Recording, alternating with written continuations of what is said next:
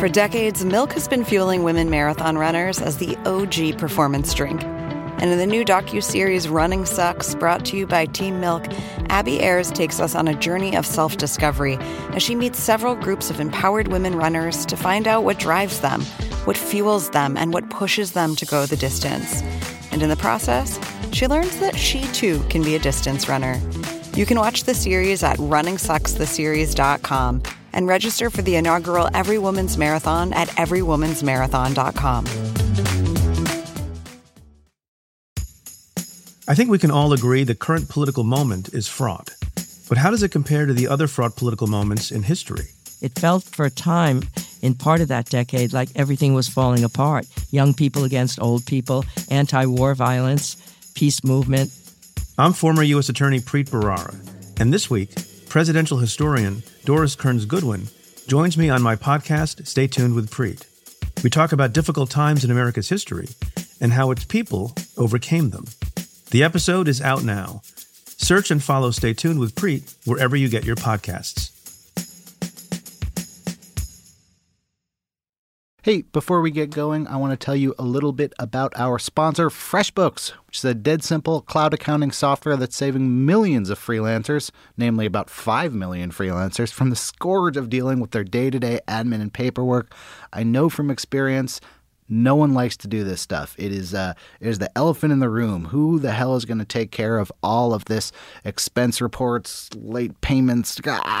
So with FreshBooks, it takes about 30 seconds to create and send a really professional-looking invoice. Your clients can pay you online, which seriously improves how you get paid. In fact, if they don't pay you, FreshBooks can send them an automatic reminder, which is far less awkward than a phone call. They've also got great expense tracking, so when you get a business lunch on your debit card, that gets automatically added to your FreshBooks account like magic. So for a 30-day free trial, go to freshbooks.com/longform and enter longform when they ask you, how did you hear about us? That helps support the show, which FreshBooks is doing. Thank you, FreshBooks. Here's the show.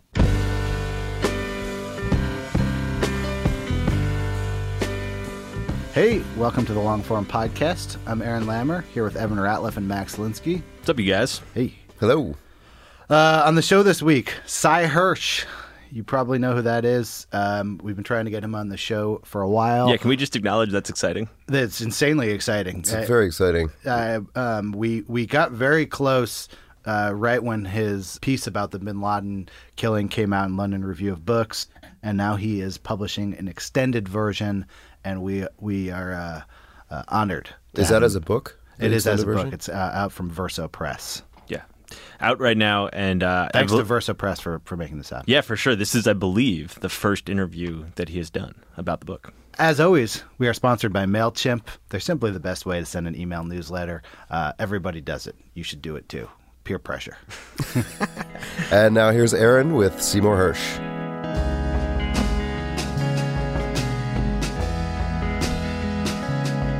Welcome, Seymour Hersh. You have a new book out, The Killing of Osama bin Laden. It's out from Verso. And a lot of the coverage could be sort of characterized as, is this true? And I want to sort of put that aside and say that is sort of irrelevant to what I want to talk about, because I'm interested in how you come to these conclusions and how you come to the conclusion that you have a true story. I was just going to say that how do I come to the conclusion that it's accurate? I mean, as opposed to not caring. So you described this red line that Obama drew when he said, basically, if there were chemical weapons used, we're going to do this missile strike. So I'm interested in your own work. What is that red line for you? When do you know that you have enough to publish? That's an impossible question to answer in generically, because sometimes it's actually in the writing.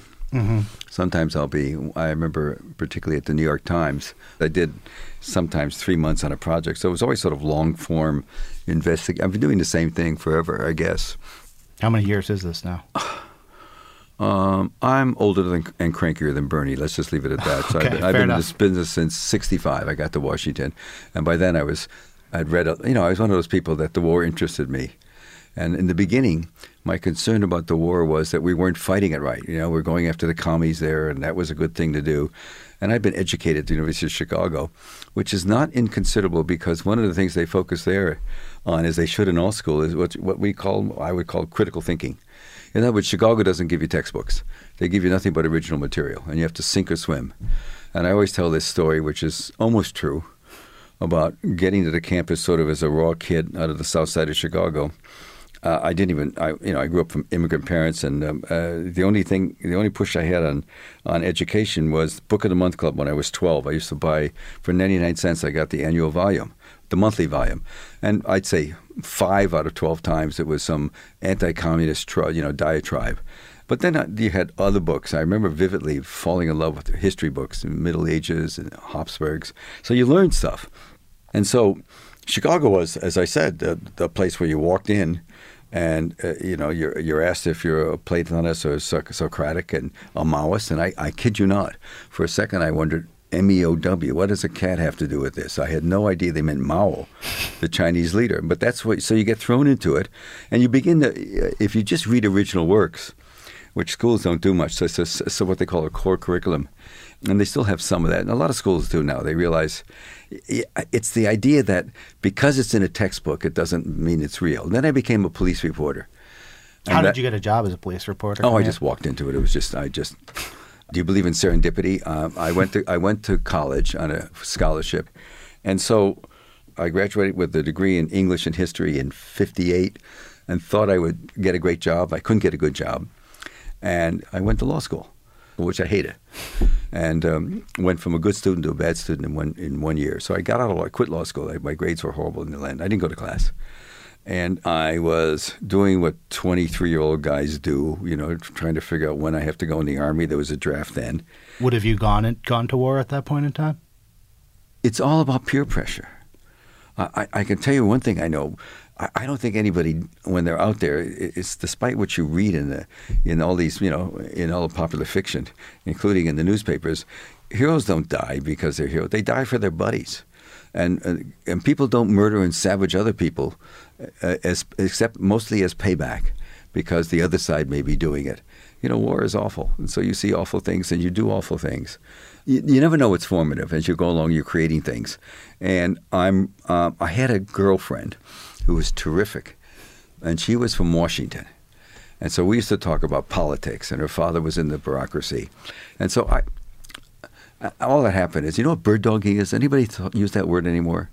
Bird dogging was when you went to a party and some guy hit on your girlfriend behind your back. Okay. So I'm at a party drinking too much or whatever else there was to do. I mean, I'm sure there was all sorts of – we used to call it Mary Jane then. And so doing what I'm doing because I'm just footloose and had no idea what – this 23-year-old guy doesn't know which end is up. Yeah. And that's where I was. And she got hit on by a guy that we ran into a bar about 3 months later. This is how I got to be a reporter. His name was Peter Lacey. And he was then working for something called the City News Bureau, where it was a little agency, Ben Hecht, if somebody knows that play, Front Page. There was so much crime and corruption in Chicago that the major newspapers got together with the wire services and the radio stations. There was, and some of the TV was a factor then too. And they set up a news agency to cover the basics, cover every police department. It was called the City News Bureau. It was just simply crime and courts. And the idea being, if you're on the street for the City News, you got a good story. You filed to City News, and City News immediately put it out. The newspapers decided once in a rare while they would run your story. Most of the time they sent their own reporter out or rewrote it, just sort of like when I was at the New York Times. Be a cold day in hell before a good AP story got in. We'd rewrite them and make them ours. That's just the way that the business works. What kind of skills did you need as a police reporter at that point? Being alive. There were two people they hired. They hired people with the BA, and the other half were hired from the Medill School of Journalism. Yeah. And so Peter said, go apply.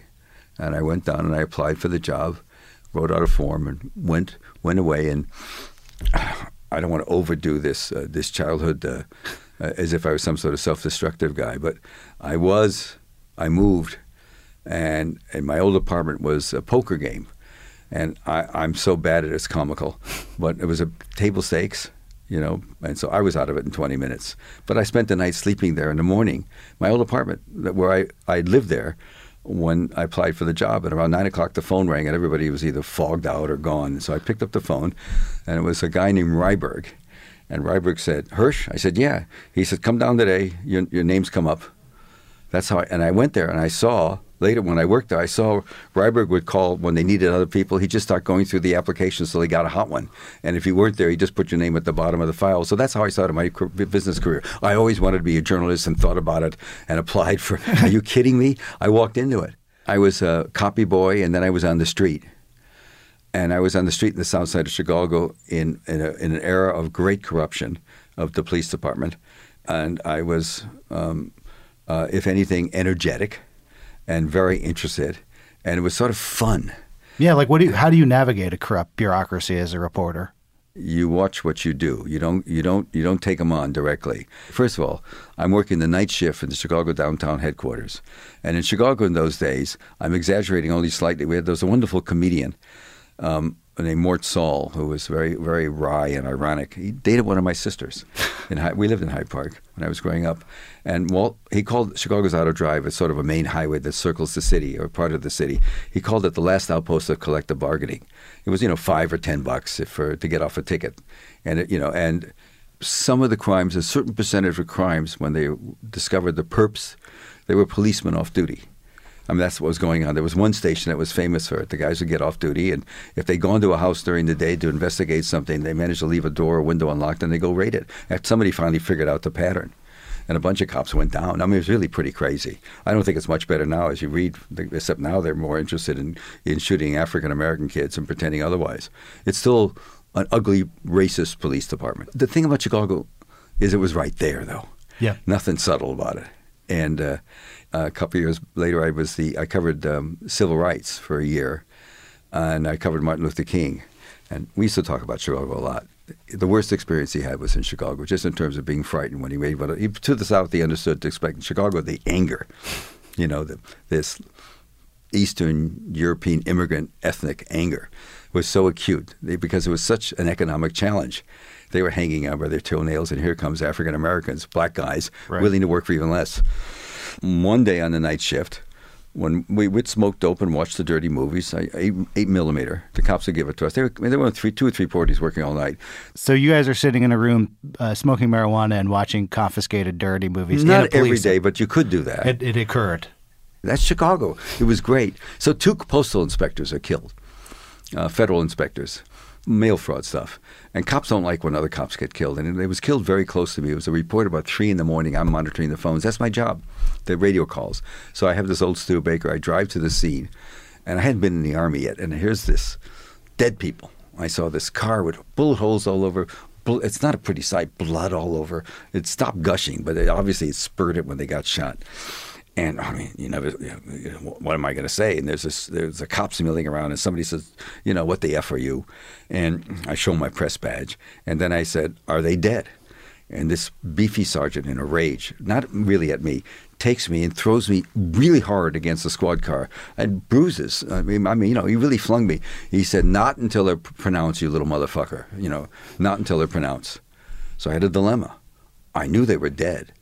But the coroner wasn't there, so I waited 20 minutes. The coroner came, and I wrote the story, filed it in. And lesson number 1, sometimes waiting isn't so bad. The second great lesson, and I was working in the Hyde Park district, the famous Hyde Park district, where Chicago was.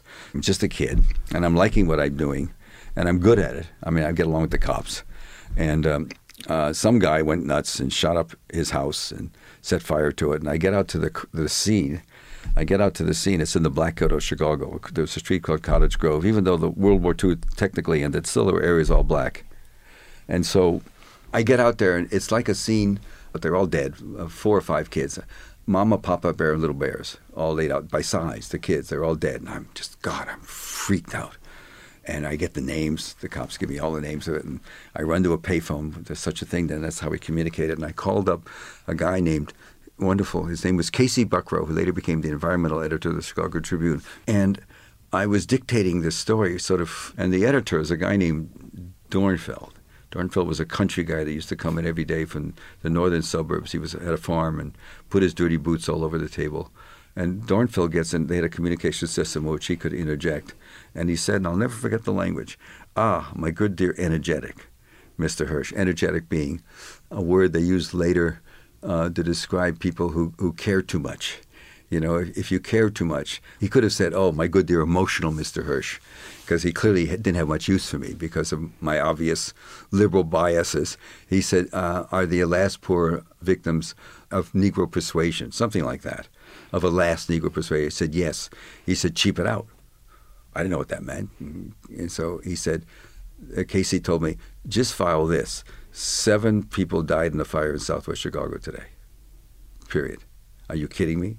That was it. That was it. You know, they weren't people to the daily papers. They were just 7 black people who died in a fire. One guy went nuts. I don't even know the whole story. So there you are. So I learned about racism very quickly. You know, I was just a kid. You know, I didn't know that. I'd read things. I knew there was this, but I didn't know it was so deep. If I did know, I didn't want to know it. And then I'm face to face with it. So there's a lot of things as I grow up that I'm doing. I'll just tell you something I didn't do. And, you know, when I love to talk about me being the intrepid journalist, one night two cops, when I was still working night shift, 2 cops called in, and they had arrested a guy for some crime, a black dude. That's the way they put it. I don't know what they called him. And but he tried to escape, so they shot him. Shoot, that sounded interesting to me. So I ran down to the garage, and I got there just as the squad car pulled in, and there were a bunch of cops hanging around, and these 2 red-faced Irish cops, you know, the big gut got out, and one of them said, "Hey, man, so you really had a hard time with that guy?" And he said, not knowing I was there, he said, "No, I told the nigger to beat it, and I shot him in the back." So I tell my editors, and everybody's scared. And they said, "Well, you don't." So I went and got the autopsy. And sure enough, the holes are in the back. And I can't tell you how nobody wanted me to go after that. And I can also tell you I did not do it. Well, what I'm curious about is, so in that incident, you decided not to write that story. But later in your career, I was told not to write. No, right. What was the first time that you published a story that you had been told not to? I'm guessing that many, leading up to your reporting on the My Lai massacre, there are many stories that there was many, many reasons not to publish, or there were many people who would tell you not to publish. When did you start sort of saying, "Hey, I'm going to start publishing this stuff," even if people push back against it? I think it was chronic. Anytime you're sort of going against the grain, that there was always pressure not to do it. But it's where you're positioned. You know, when I'm a kid there. Yeah. One of my first jobs was with UPI. I went in the Army and I came out and I worked on a suburban newspaper. And we began a crusade in Southwest Chicago. I was the editor. I was hired $110 a week. It was just a little paper. And I had a good, tough reporter, and we started going after organized crime in that area. Yeah. And then I was offered a job at UPI in South Dakota, covering the State House in Pierre, South Dakota. One of the things I did was, when I was just there covering the State House, I went and I spent time with the Ogallala Sioux, who were being so screwed over. And so I wrote a 5-part series on my own. Everybody wondered why I did it, but the Chicago Tribune ran it. Next thing you know, I got a job offer in Chicago from the AP. So there is a virtual, it's different now. Yeah. It's a completely different business. The New York Times today had 4 full house ad pages and 1 half house ad pages. They had 1 display page on the back and 1 inside, almost a full page from Lord & Taylor or something. They had 2 sold, 4.5 house ads, nothing else anywhere. They are dying.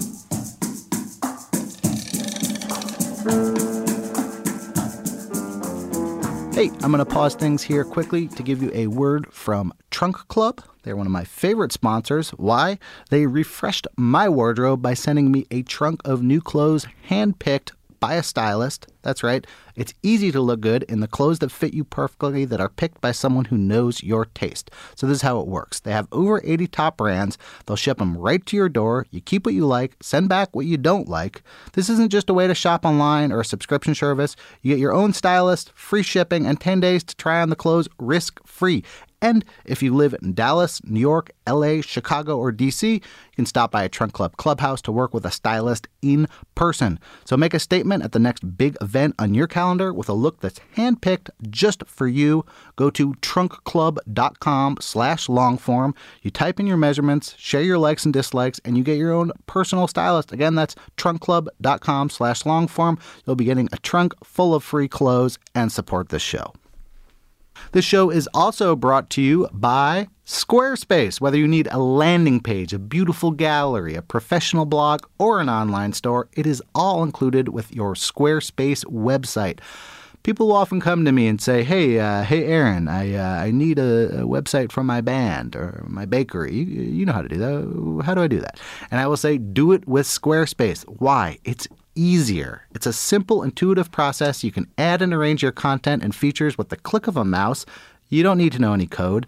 And if you sign up for a year, you get a free custom domain. That's like half the work right there. Also, you're not starting from scratch. You've got award-winning templates. You've got seamless commerce tools. You've got 24/7 customer support. So in conclusion, if you're making about any kind of website out there, I think the best way for you to do it is with Squarespace. Start your free trial today at squarespace.com and enter code LONGFORM. You'll get 10% off your first purchase, and you'll be supporting the show. Thank you, Squarespace.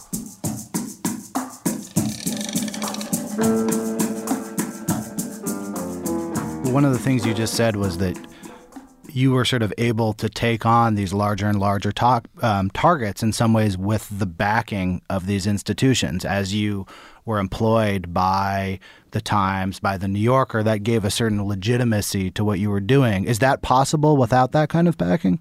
I was just good. What you're talking about is a narrative. What happens in journalism too much, I see it in the daily papers too, probably because of you can't spend the money to do a big story and have two people do it as much as you want. I mean, in all fairness to the Times and the Washington Post, which are sort of being suffocated from inside. Read before you write. Read before you write.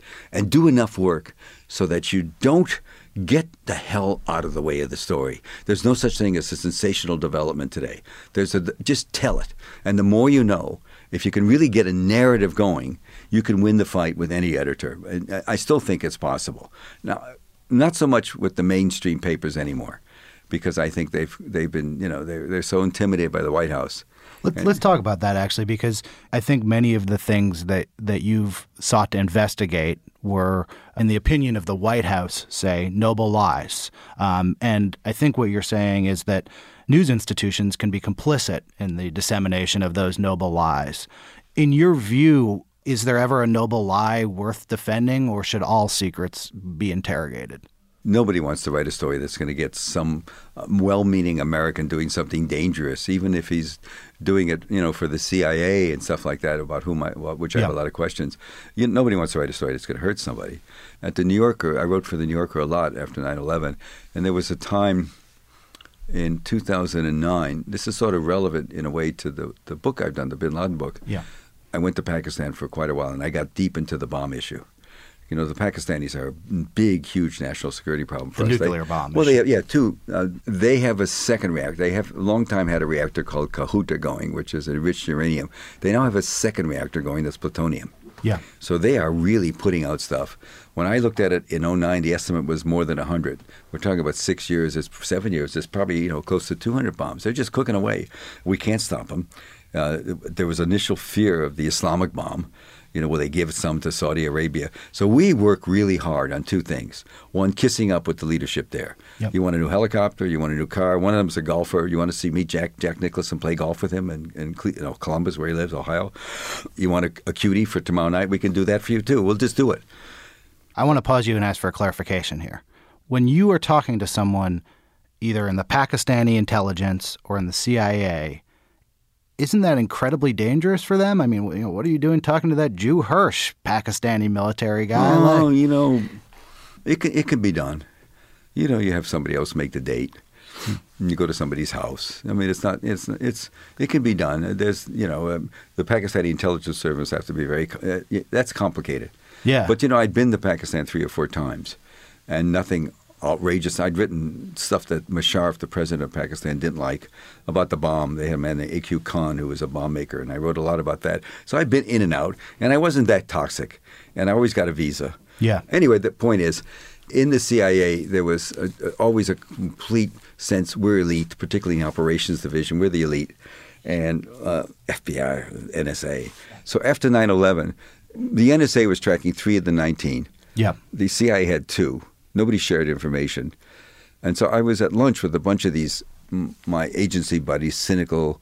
But the ones I like are the ones that are very cynical and cynical about the government. And, and I said to one He was a station chief in the Middle East.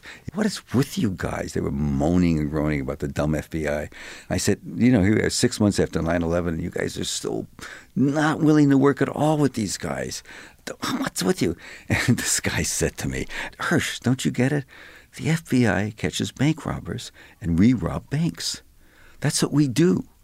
We do despicable things. Like how many people within the CIA are you in contact with, like at a given time? If you're glad, I'll write out a list to give you the emails Okay, and cool. Gmail. I'm not going to talk about that.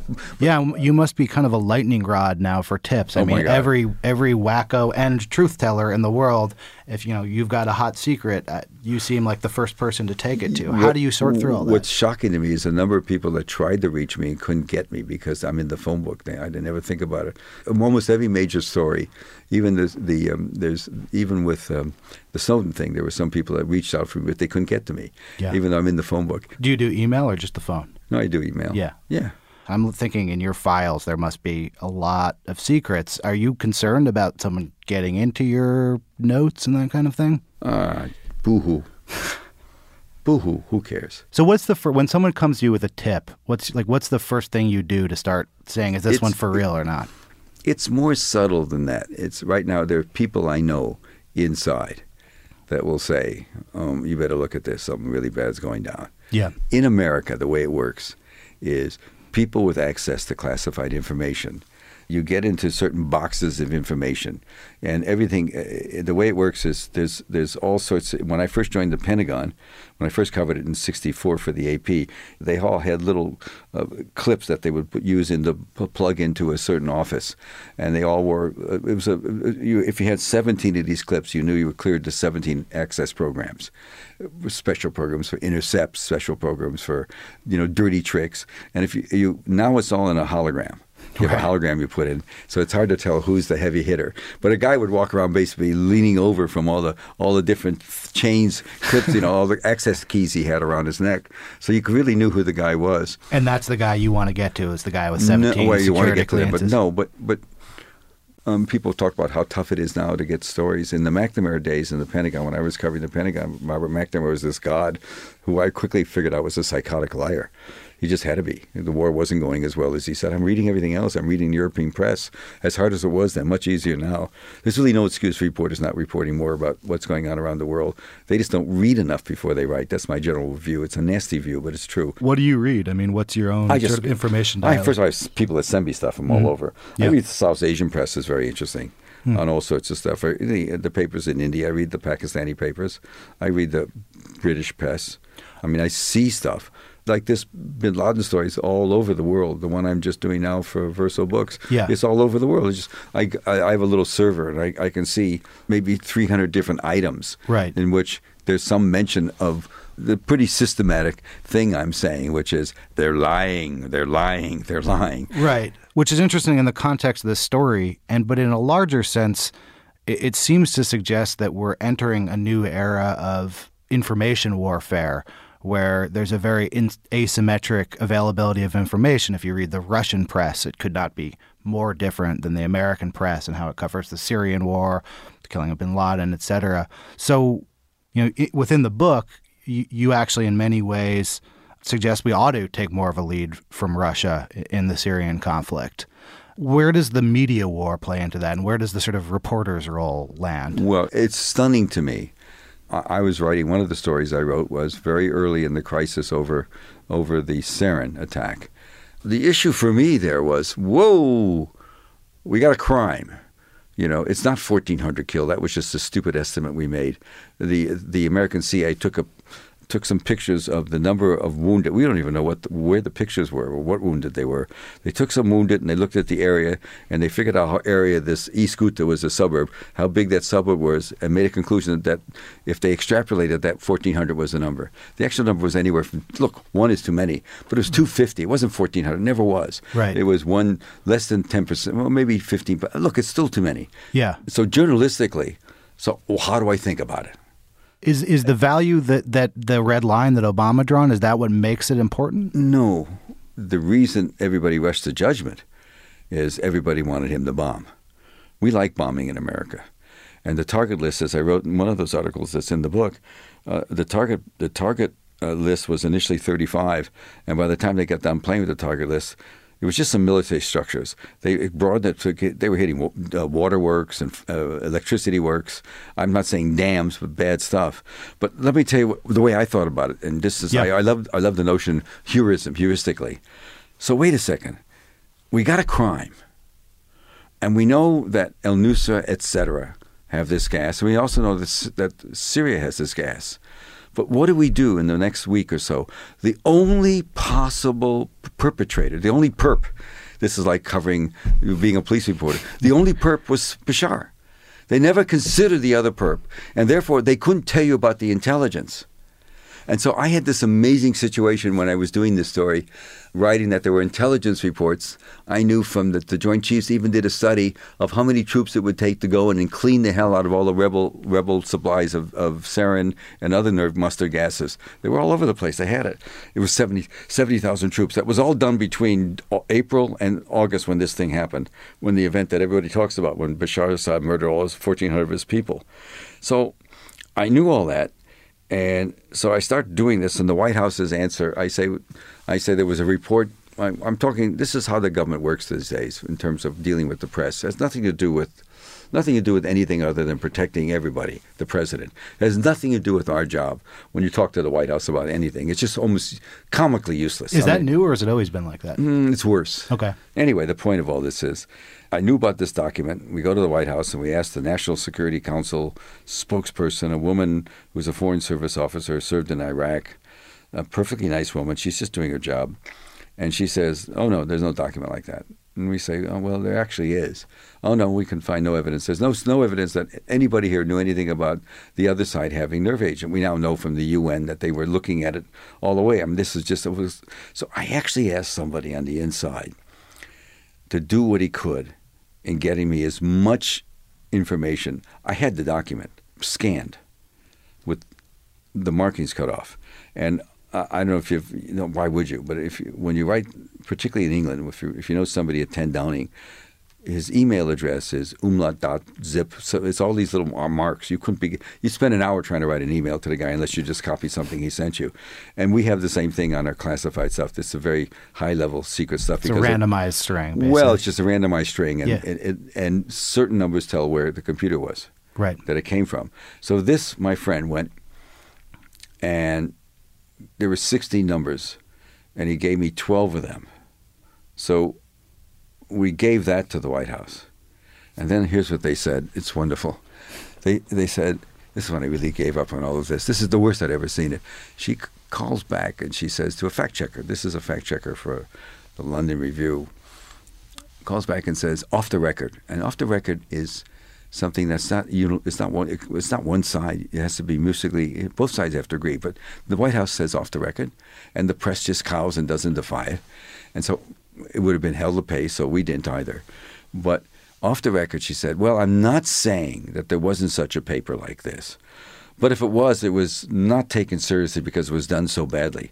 It was an all-source NSA, CIA, Israeli, UK, other foreign stuff. Everybody, it was called an all-source piece. Israelis are all over Syria, of course, because they're worried that's their neighbor up north. Incredible. It was an all-source piece of paper, and there were other things in the paper that are just breathtaking. I just wrote what was relevant to Bashar. It's where else you could buy sarin all around the world, anywhere. So when you have something like that, you say to yourself, it's not just a bankrupt system, it's a comedy act. It's bathos as opposed to pathos. It's not describable. What the major press puts up with and tolerates, I don't know. But I am different. The Times one day in 1973 when I was hot at the New York Times. And they knew who I was. Abe Rosenthal hired me. I was working at the New Yorker. They knew you were trouble. Well, he just knew. He hired me because he knew he needed more information. He wasn't getting the story he wanted to. So he used to walk into the newsroom and go behind me and ruffle my hair. Yeah. And say, how's my little commie today? And then the next line would be, what do you have for me today? If the kind of work that you're talking about does not exist at the New York Times anymore. I'm not saying that. Or there's some very good It's a stuff. mixed bag. What do you what would you say to someone who was, the age you were when you were a police beat reporter who wants to get into doing the same kind of investive work that you do, and get inside the government. The New York Times, Ken did a great series on Libya. I don't mean to comment on the quality of the New York Times, but the difficulty of doing the kind of work you do within it. It's all about access, so you can't fight everybody. When the Bin Laden story came out initially a year ago in the London Review, the New York Times went crazy about me.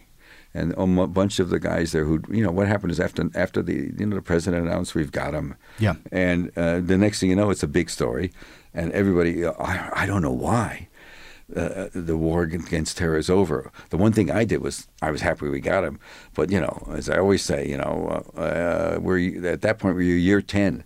How are we doing in this war? Now we're year 15? Yeah. It's a disaster.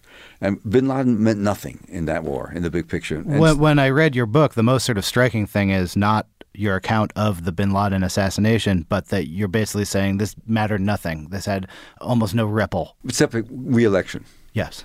At the New York Times, for the next week, it's, wow, we got to get an exclusive detail. And so the government, they were giving briefings. They were describing that these SEALs, the enlisted SEALs, and you've known from the quality of the two guys who've written books, Bissonnette and O'Neill. O'Neill just got kicked out of every bar he was into. Bissonnette's being investigated for bribery. Yeah. They're not the creme de creme. I love the story they tell at one point that they actually took out, there was a bookcase there with 39 books in English. Yeah. And I remember thinking to myself, they've just had a chopper blow up. They've murdered this guy. They put it in a bag. They want to get the fuck out of there. And the time on target, TOT, went from 20 to 40 minutes because they're waiting for a rescue chopper. One chopper wasn't big enough to take the 24 guys. It only could fit 12. And one was down, so they had to get a replacement in there. And the replacement had to get fuel put in because it was going to go over the mountain. It took time. And that 20 minutes they were upset about, nobody bothered them. That's the other thing, the other tell. They fired up, and this is an upscale suburb. I describe it as sort of the Martha's Vineyard of Islamabad. It's where it's 10 degrees cooler than the city. In summer, it's 120 there. So you go up, it's only 100 up there. And a lot of upper-class people, it's got a great police department fight. Nobody comes. Yeah. Nobody's bothering. A plane's blowing up and smoke's coming out of it. Nobody's bothering. But one of the stories that got me the most was one day, one of the stories that they did a big thing is Obama went to meet the SEALs who did the raid, and there was a dog there was on the mission. He petted the dog, and the dog had done great work. The dog had been smuggled on the chopper by one of the guys. I do have the image of the SEALs looking at the bookcase of American books and saying, "Which one do you want to read first?" Are you kidding me? The stories these guys, you could tell the press in those days anything you wanted to. It was made, and one of them was about the dog that they sent out to the guard because they were worried about some of the townspeople coming, who nobody came at all. They all been warned not to, and they sent the dog out to guard against them. And I always think, oh my God, an Urdu barking dog. He can bark in Urdu. So they say, don't come, don't come. It was, without question, the height of silly stories. And I'm watching this. And meanwhile, what do? What am I getting? I have friends in Pakistan. I mentioned that I was there writing stuff about the bomb. The reason I mentioned that is that story I wrote had so much information on it that Remnick, the editor of The New Yorker, called me at home on a Thursday night. It was going to close the next day. The government had denied everything we said. We just asked them. They said, oh, no, not true, not true. That's just, it's all pro forma. It's just, you ask them to get their lie and you write their lie. And so, I'm sorry to be so cynical about it, but that's basically what it comes to. Maybe there's an exception. In any case, they called up and they said, if this story goes as you've written it, we would share the story to them at the last minute. If you write this if you publish this as it's written, we're going to have to shut the embassy and all the consulates and send the people out of the country for a day for protection. There'll be riots. So we toned it down a lot. And what does that mean? That means I know people on the inside. Yeah. And so after 9/11, I got an email from somebody connected to the ISI, 3 pages. I go to my people on the inside. They say, man, you have no idea how bad this is. What we did is we lied about everything. We were not supposed to announce it right away. It was supposed to be covert, get the body out of there. And bin Laden, 10 days later or 7 days later, I've heard 2 different versions, we were going to announce there was a drone strike in the Afghan Hindu Kush Mountains, the mountains between the very sort of no man's land between Pakistan and Afghanistan. We were going to announce it happened there on the Afghan side of the border, not on the Pakistan side. And we shot up a house. We took a after-action look, and there was a tall guy there, and we We did a DNA test. We got him. It's bin Laden. Would have been just as good for the president. It's a good story. It's sort of what people expect in a way. Exactly. But by going public, what we did is the president for re-election, and this is what I find really, this bothers me, for re-election, which is really important. He's an African-American guy running for re-election. He betrayed Pasha and Kiani. Pasha was then the head of the intelligence service, and Kiani's the head of the army. Who did what? They were the guys that we had total trust in because we had to believe them about the bomb. We worry about where the bomb is. If we think they're going to do a strike and we don't want them to do it, we want to be able to bomb the crap out of it and stop those. And PACs know that. Right. And so it's a trust relationship in the most core. It's a game theory relationship also, right? Absolutely. I do this, you do this, what do you do? Yeah. And it's considered a serious art. Yeah. I've always mystified it. Well, you told me you were a terrible poker player, so I'm guessing you're not skilled in it. It's more than that. I've been married 51 years to the same woman, and I'll say to her, I'm going to go out and shoot hoops or meet my buddies and have a beer or go play cards. And I have no idea, talk about game theory, if she's going to say, what do I care? Or what? You're going to do that? You're going to take me for a walk. I have no idea at any time what it's going to be. So I don't know what game theory comes in or out. Because there's a certain point you just don't know about unintended consequences. The book is The Killing of Osama bin Laden. It is out now from Verso. Please read it. Thank you, Seymour Hersh. Bye-bye. That was the long-form podcast. Thank you very much to Cy Hersh, who took some time out of a very busy New York day to come talk. Thanks to my co-hosts, Evan Ratliff and Max Linsky, our editor, Jenna Weiss-Berman, our intern, Courtney Harrell, our sponsors, MailChimp, Squarespace, Trunk Club, and actually, we've got one more sponsor. Max, can you tell us a little bit about that? Happy Nurses Week, Aaron. Thank you. I've been waiting for you to say that. It's Nurses Week, and in honor of Nurses Week, we have a guide up on the website right now. We'll put a link in the show notes. Our favorite articles about nurses. Nurses don't get enough shine. Agreed. This is their week, and this guide was sponsored by Johnson & Johnson. We thank them for their sponsorship. Thank you, Johnson & Johnson. We'll see you next week.